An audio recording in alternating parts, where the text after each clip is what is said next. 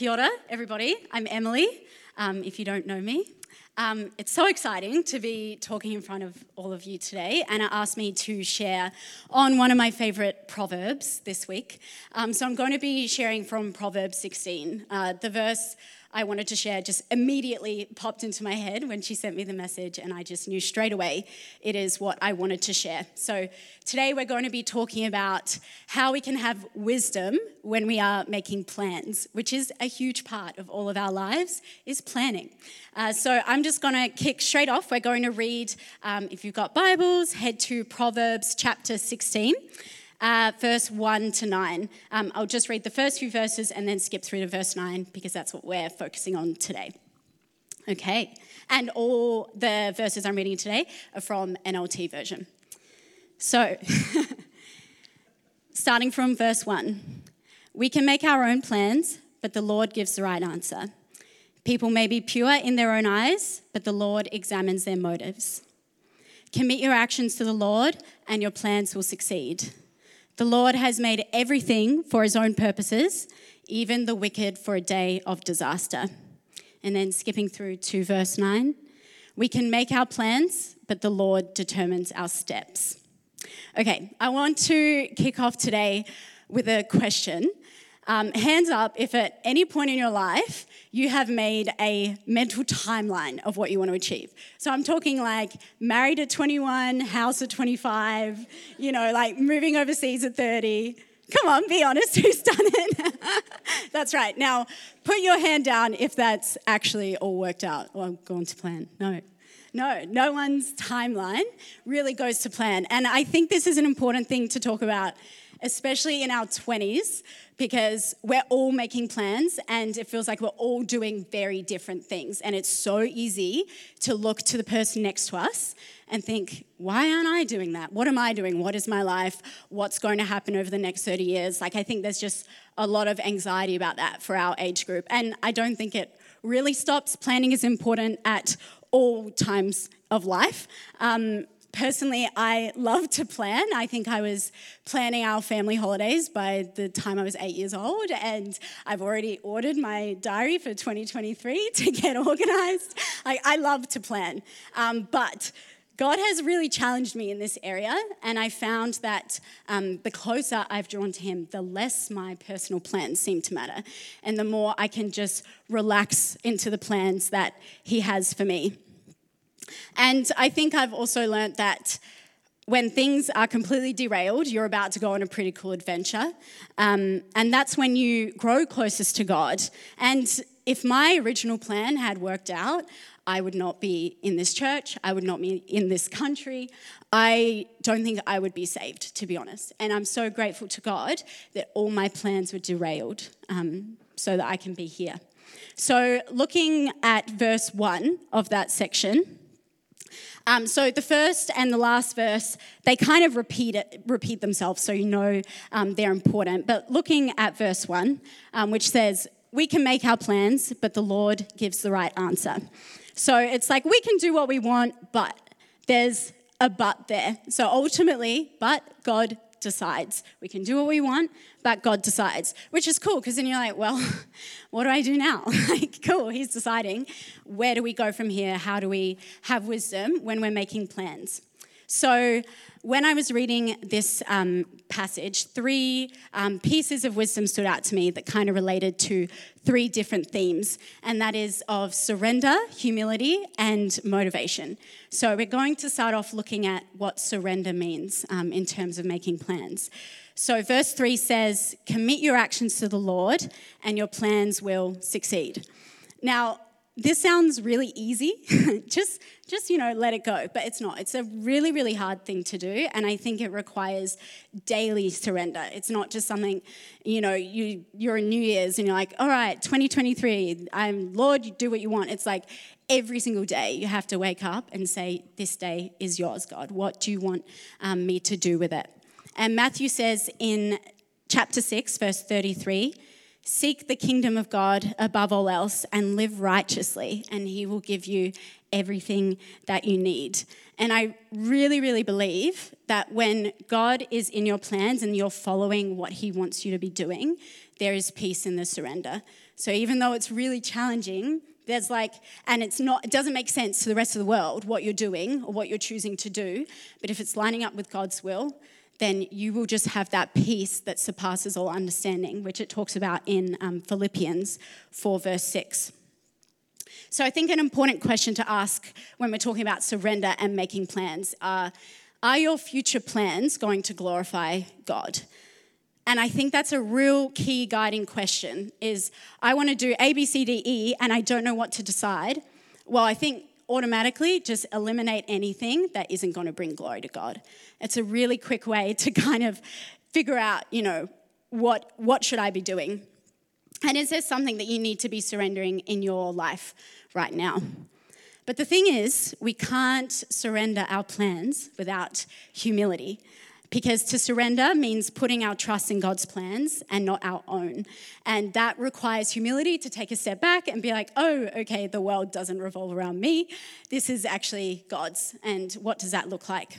So verse 4 says, the Lord has made everything for his own purposes, even the wicked for a day of disaster. And that last bit of the verse is depressing, but it also reminds us that God is his thoughts are higher than ours. He knows what's going on. And I think this is just a reminder to be humble and let God be God. It's really hard to be a control freak and to trust God at the same time, especially when our timelines keep falling further and further off track.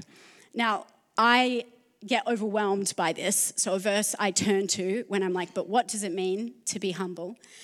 Is 1 Peter 5, verse 6 to 7. And it says, humble yourselves, therefore, under God's mighty hand, that he may lift you up in due time. Cast all your anxiety on him because he cares for you. I love the fact that God is kind and that he cares and that we can go to him. Like if we're upset, something's not gone to plan in our lives, he just wants us to run to him and to talk to him about it. Whether that means just like finding a spot where you can switch off and just pray, whatever it looks like to you, we can run to him and humble ourselves under him and remember like his timing is better than our timing. And I think it causes us to rely on him more when we have humility, which is ultimately just going to help us live out the fruits of the Spirit.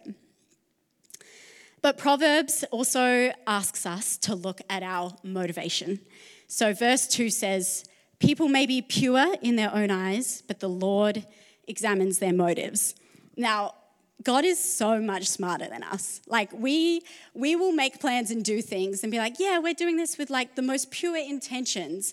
But really the next stage of our life, we're doing it because, we'll start earning more money which isn't necessarily always a bad thing, but it's a different type of intention. We'll earn more money or we'll get into, we'll meet the right people. We'll be viewed as successful in the world's eyes.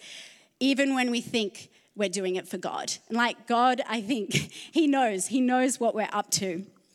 And we all have them. We all have those thoughts, but the wrong ones can quite easily take us off track. So what do we do here? How do we fix our motives? And I think the biggest thing is prayer. That's been the most key thing in my life. When you go to God and you say, I don't like this about myself. I feel like my motives are skewed. Please, God, help me change my desires and give me clarity on my plans. I want my plans to line up with the best version of who you've made me to be. I think just that continual prayer is a game changer. And the second important thing in terms of changing your motives is the people around you, going to people that you trust and asking them, hey, you know me, I'm thinking of doing this. What do you think about it? Ask them to pray for you. Look at the word, read the word, seek out wisdom. The people around you have gone through things before you and they have wisdom in those areas, especially people who are older than us. A lot of us in this room now are in our 20s or 30s, but especially going to people who have like already walked that walk, a long time ago. I think we need to rely on our community more. It's so vital when making good plans. When I made the decision to move back here to New Zealand, everybody in my life was just so supportive of it because they could clearly see that's what God was calling me to do. And then I know that if that wasn't the case, I would say, I think you should think twice about that.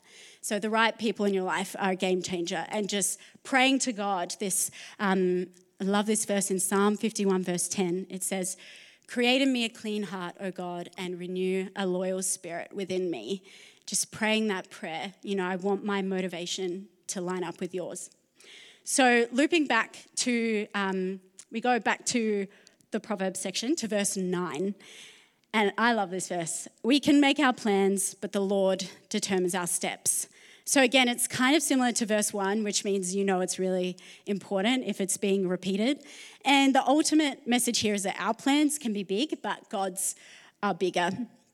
And if you ever forget how big God is, I remember my science teacher in grade 8 showed us this video. I'm sure many of you have heard of Louis Giglio, and he's talking about the stars and how they get, and the planets and how they get bigger and bigger and bigger and bigger. And the more you watch the video, just the smaller and smaller and smaller you feel.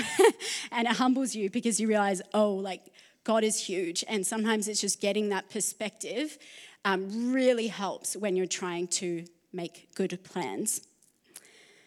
And this isn't something that we have to fear either, because Romans 8:28 says all things work together for the good of those who love him. Now, a story in the Old Testament, which I think shows us how plans can be completely derailed, is the story of Joseph. I'm sure many of you know it. Essentially, Joseph was a great guy. He was like the golden child. His father loved him more than all of his other brothers, which is questionable, but that's how it was. And the brothers didn't like him for that, so they actually tried to kill him, which is a little bit dramatic, but they didn't even succeed. There were like 11 of them, and they didn't even succeed. So then they sent him off to slavery, and he was a good and honest person, but they just were jealous of him. And through this slavery, he was still remained to be good and honest, but ended up in this really hard situation. Now, fast forward, he ends up interpreting a dream for Pharaoh, and this dream ended up saving the whole of Egypt from a famine, which is crazy. Like, Joseph never would have planned that. He would have just thought, I'm going to look after my family, I'm going to look after my father, and God had completely different plans. And in the midst of it, he's like, what is going on here? I don't understand what's going on. But then Joseph could look back years later and see that, that's what God was doing. There was a plan there all along.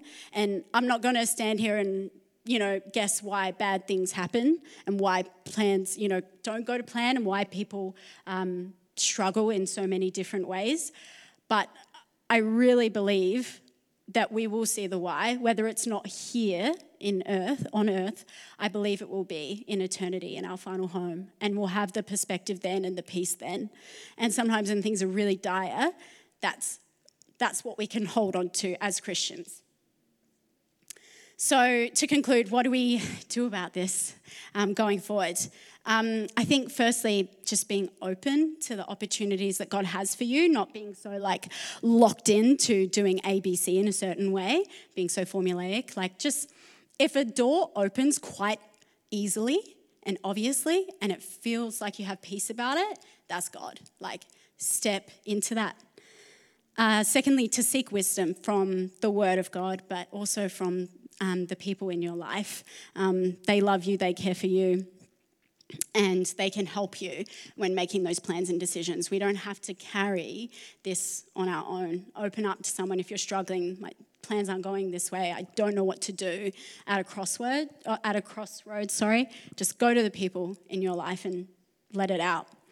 And the final thing is to thank God, which seems like a real token thing to put there, yeah, of course. But I think thanking God, whether your plans are working out or not, according to your own timeline, it brings glory to him. It shows when you thank him, even when you're unsure of what he's doing, it brings you closer to him. It grows that relationship and the communication, and more of that peace starts to flood in. So I'm just going to close in prayer now. Dear Heavenly Father, thank you for every single person in this room. Thank you that you have good plans for all of us, whether we see them now or not. Lord God, give us wisdom, looking forward to the future as to what we should be doing with our lives. Lord God, you can give us peace in this area. Thank you, God, that we can look at your word and learn how to be wise when making plans and living for you, God. Amen.